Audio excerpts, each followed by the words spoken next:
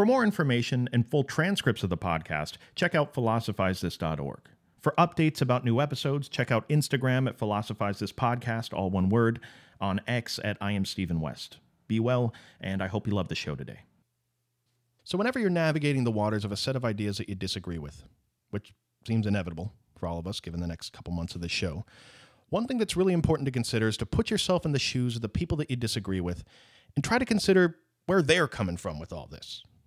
One thing I like to do is I like to imagine myself as that other person. I like to imagine I woke up that morning and I was them. I sat down with my family at breakfast. I held all the same strong convictions that they do about whatever subject I'm thinking about. And then I like to imagine, say I was this person. How would I see my actual self and the views that I have about things? In other words, where do they think I'm coming from with my views being someone who disagrees with them? See, the reason I do this exercise is because I know what Nietzsche said is true.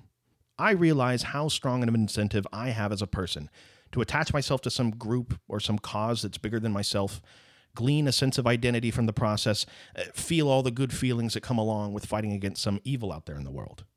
But a necessary part of that whole process is identifying some evil that you're fighting against.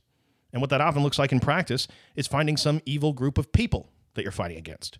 But here's an important question to ask. If you were them, would you think that you were evil? Do these evil people view themselves as like villains, cackling and twirling their mustache in some superhero movie? Or do these people think that they're acting as a force of good in the world? Seems like almost always it's going to be the latter. And it's an important distinction to make, because if there's some group of people that you've deemed to be evil, that you want to do away with, you have to examine your tactics. It's not enough to just be a bundle of emotion screaming at people in the streets or punching someone in the face or bombing them out of existence. Ideas live on long after any nuclear fallout.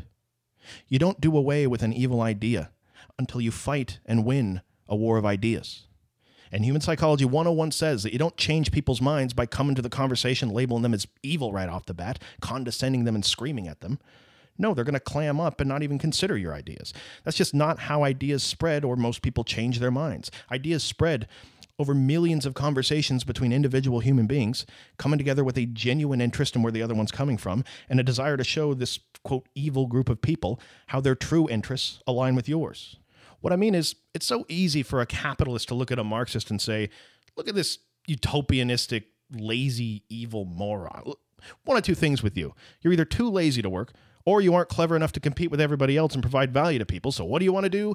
You want to watch the world burn and bring about your evil, totally genius system that's failed every single time it's been tried and get another 100 million people killed. It's so easy for the Marxist to look at the capitalist and say, look at this gluttonous, evil pig living a life of excess on the backs of, wait, you said 100 million people? Try hundreds of millions of miserable workers sewing sleeves onto shirts and making dollar store figurines all over the globe, just so you can sit out on your yacht evilly taking advantage of the surplus made possible by their exploitation. And then wrap yourself in the flag of hard work as your way of doing it. Now, no matter what side of that you fall on, you realize that isn't an accurate depiction of where you're coming from. For example, hi, I'm not evil. My name's Bruce, and I have a peanut butter business. Look, I was born into a world where you need to make money to survive. I bring thousands of people enjoyment every day by making this peanut butter that they love. And not only do I get to use that money to buy the stuff I want, but I get to employ other people, which allows them to go and get the stuff they want, and they support their families. This is a symbiotic, beautiful system where we help each other as people. Now, if you're a Marxist, you're not some lazy, evil hippie.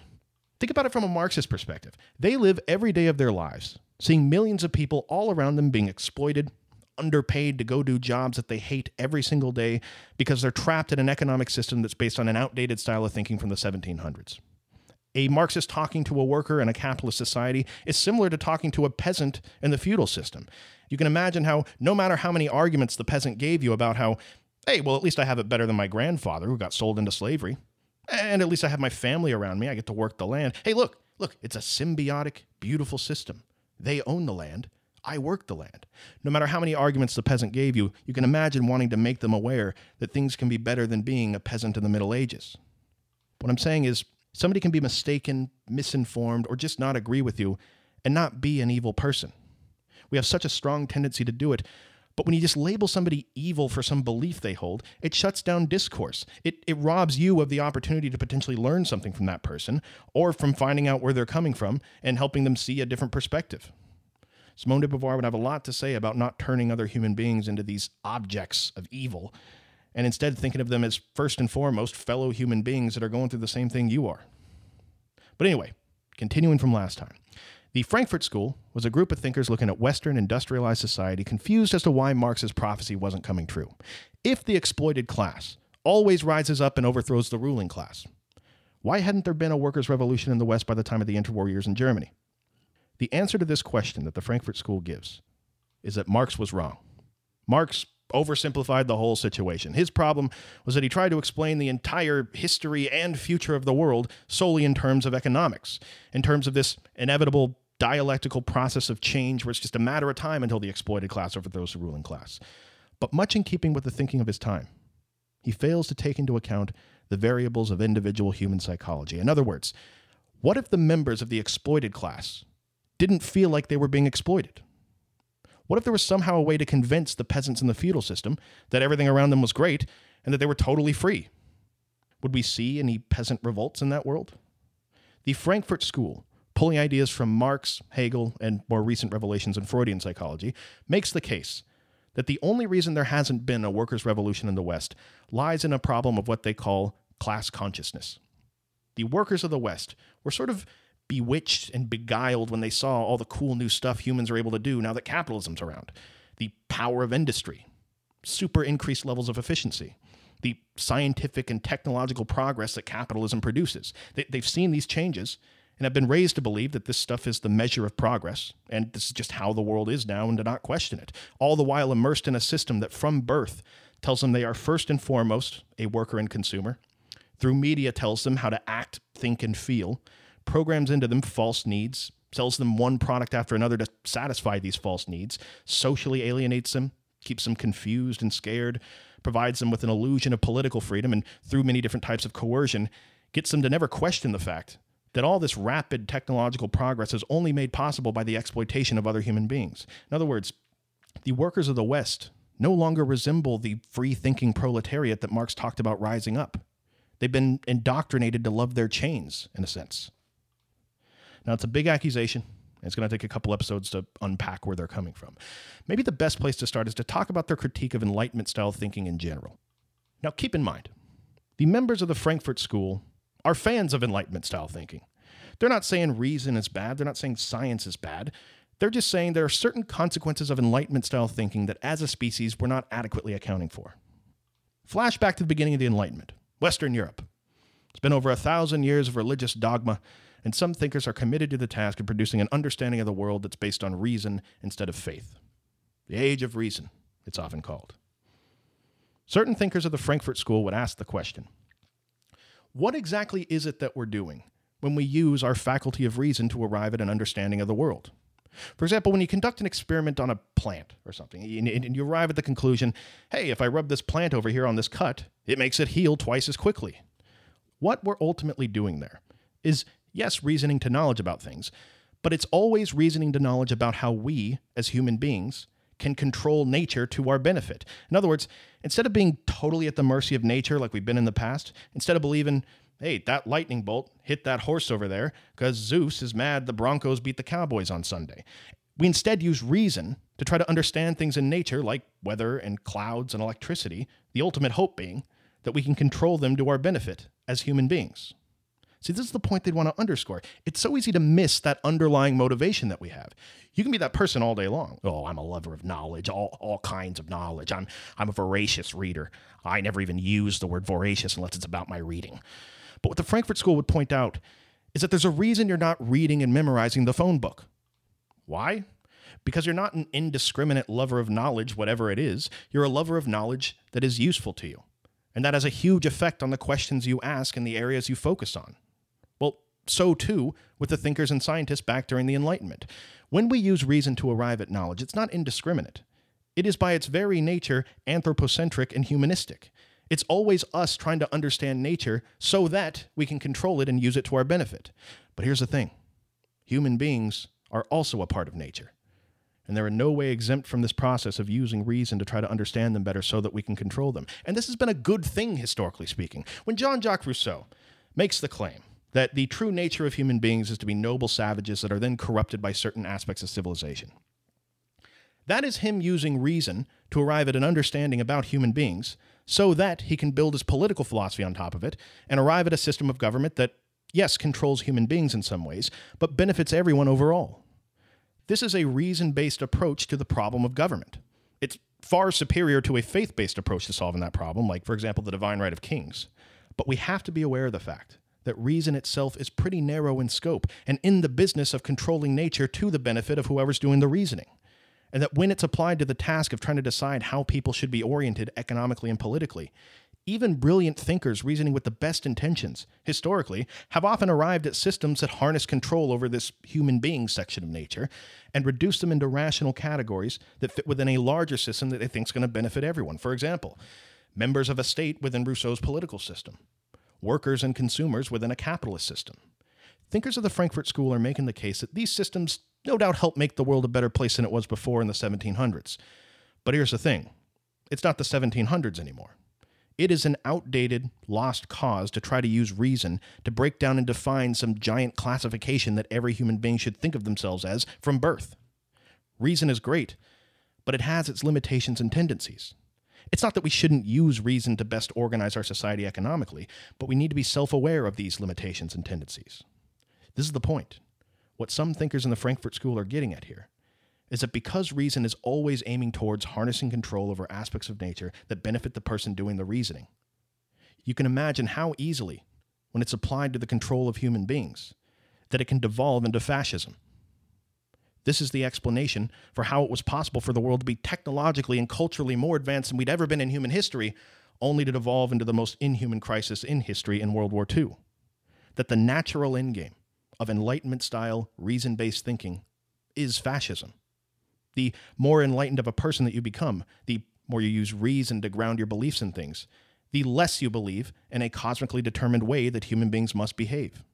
This is nothing new. God is dead, right?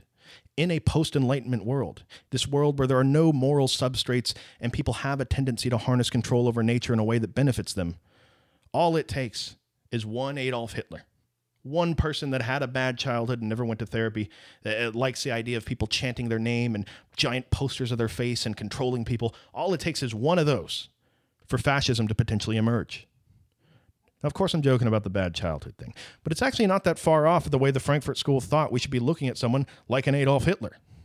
Theodor Adorno, one of the thinkers of the Frankfurt School, actually devised a personality test called the California F scale, F standing for fascism. I mean, it's essentially just a bunch of questions designed to determine how fascist or likely to support a fascist you are.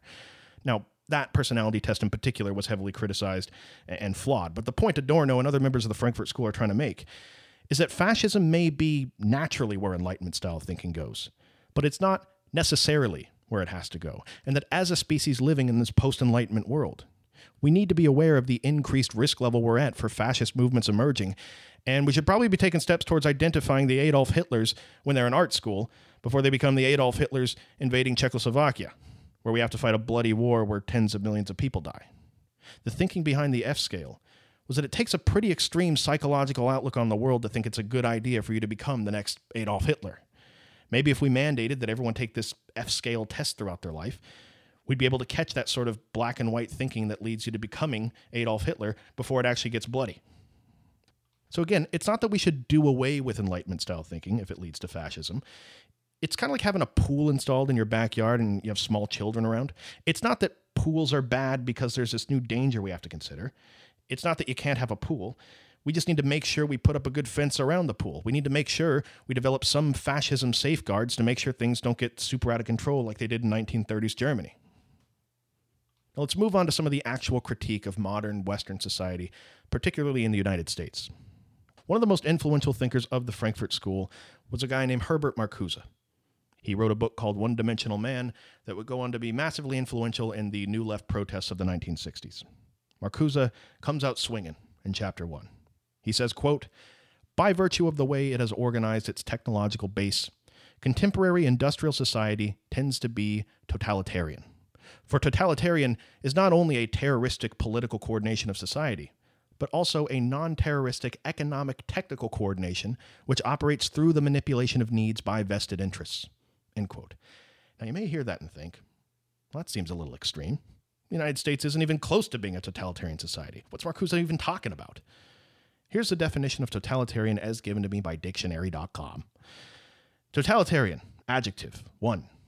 Of or relating to a centralized government that does not tolerate parties of differing opinion and that exercises dictatorial control over many aspects of life. What Marcuse would say is that you can have your sort of run-of-the-mill cliche totalitarian society where the government forces citizens to do things, centralized political power, typically a one-party system, and any political opposition that gets too loud is immediately introduced to the bottom of the nearest lake. You can have that. You can also have a government that claims not to be totalitarian, but any reasonable person looking at them from the outside would obviously call what they're doing totalitarianism. Look, we're not forcing upon you what you're going to do all day. You have a choice. You can dig ditches all day. You can crush rocks over there all day. You can help build this statue that's a monument to our supreme leader. If you don't like any of those, you could always be in the military. And look, we welcome political opposition in our great land. That's why we have democratic elections every year.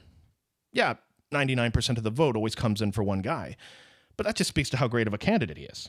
In other words, a society that masquerades as though it's not totalitarian gives its citizens the illusion of freedom without them actually having any choice in the matter at all.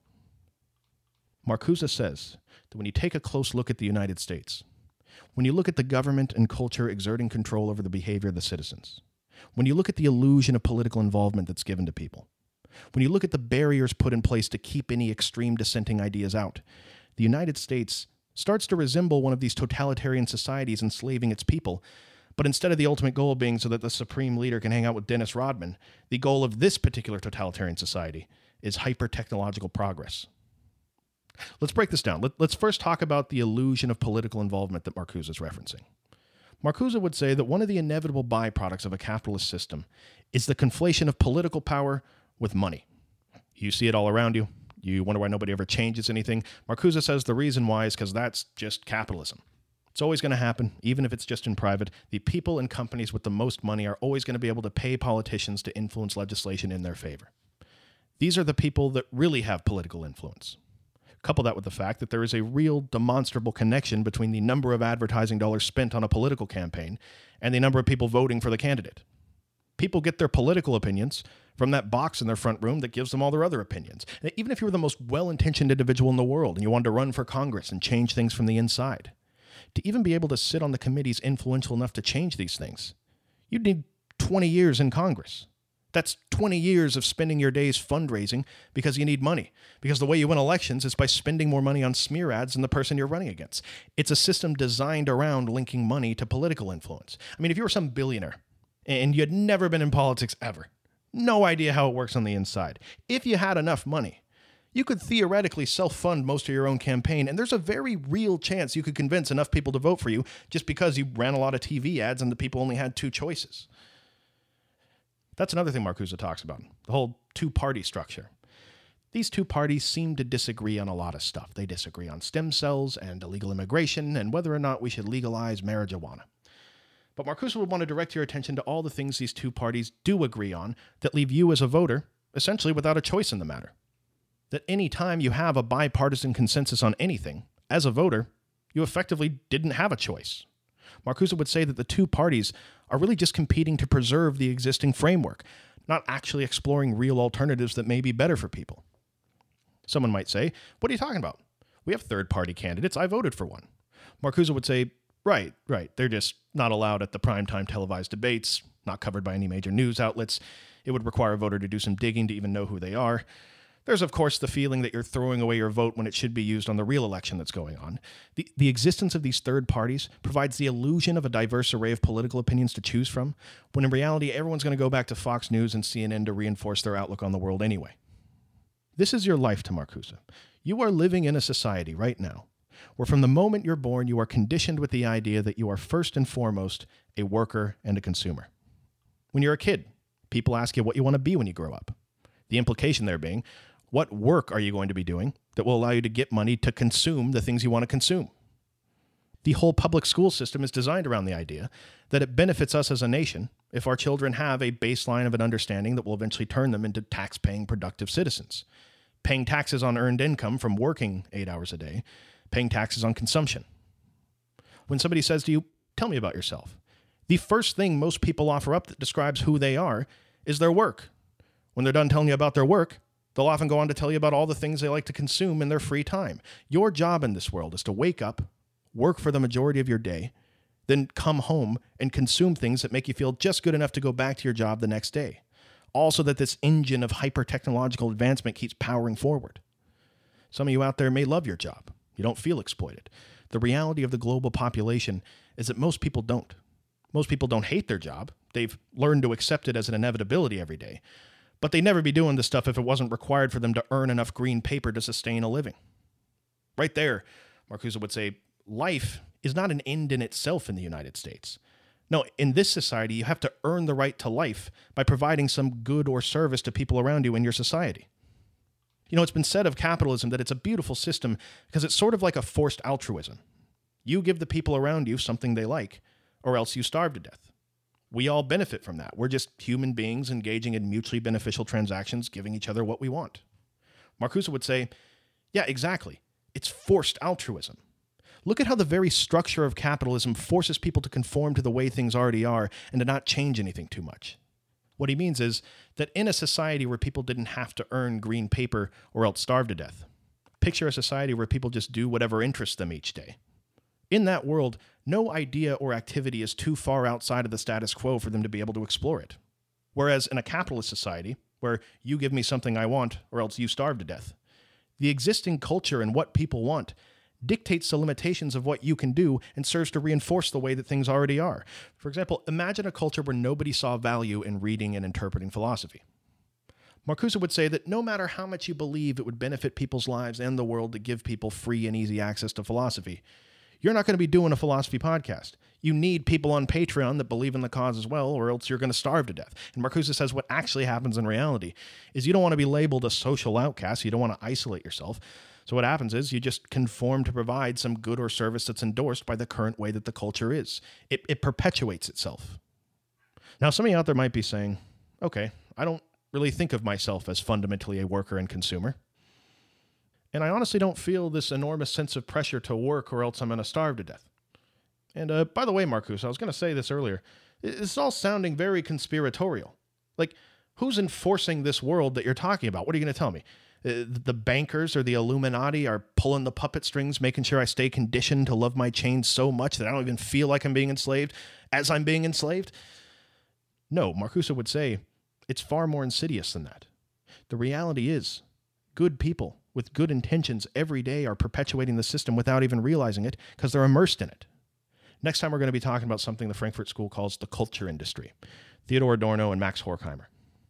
We're going to talk about all the different ways they think movies, TV shows, advertising, social media program you to feel like you need things you don't actually need, keeping you alienated from other people, chasing something to consume that's going to solve your problems if only you work hard enough to afford it, to keep you working and consuming, in other words.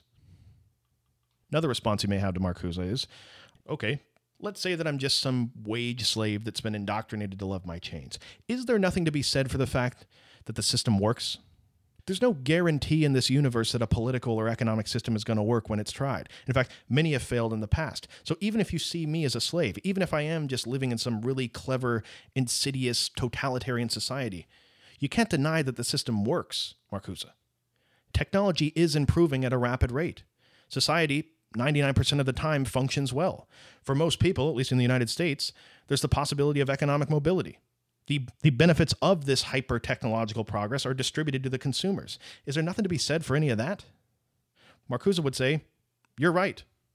That's one of the most diabolical parts of all this. That attitude is based on rational thought, but it's that attitude that sustains the way that things are. Marcuse would say, sure, rapid technological progress is being made. But is that progress overall as a species? Is having the iPhone 12 more important than the people putting it together that are jumping off the factories committing suicide during their lunch break? Yes, the system works. But what do we have to sacrifice as a species to be able to achieve that world? By the way, Marcuse is not saying that we should throw out capitalism tomorrow and implement Marxism and everything's going to be great. No, he's not advocating for some revolution to occur. He explicitly says that if you instantly did away with capitalism, it would probably be the greatest catastrophe in the history of the world. You can't just take people, that have been conditioned from birth to look at every aspect of their lives in terms of socially isolated labor and consumption, drop them in a Marxist society and expect them to do well. No, based on their conditioning, nobody's going to work. They're all going to be looking for happiness in the wrong places. They've been conditioned to look for it. It would be a disaster. No, if this country ever does away with the capitalist model, Marcuse says it's going to happen slowly over the course of generations. It's going to be a slow reawakening, a slow re-education of people to be aware of the chains, to be aware of the suffering of people that make the system possible, to be aware of the ways their behavior is being conditioned and maintained every day of their lives. Marcuse would ask, is that true freedom? Thank you for listening. I'll talk to you next time.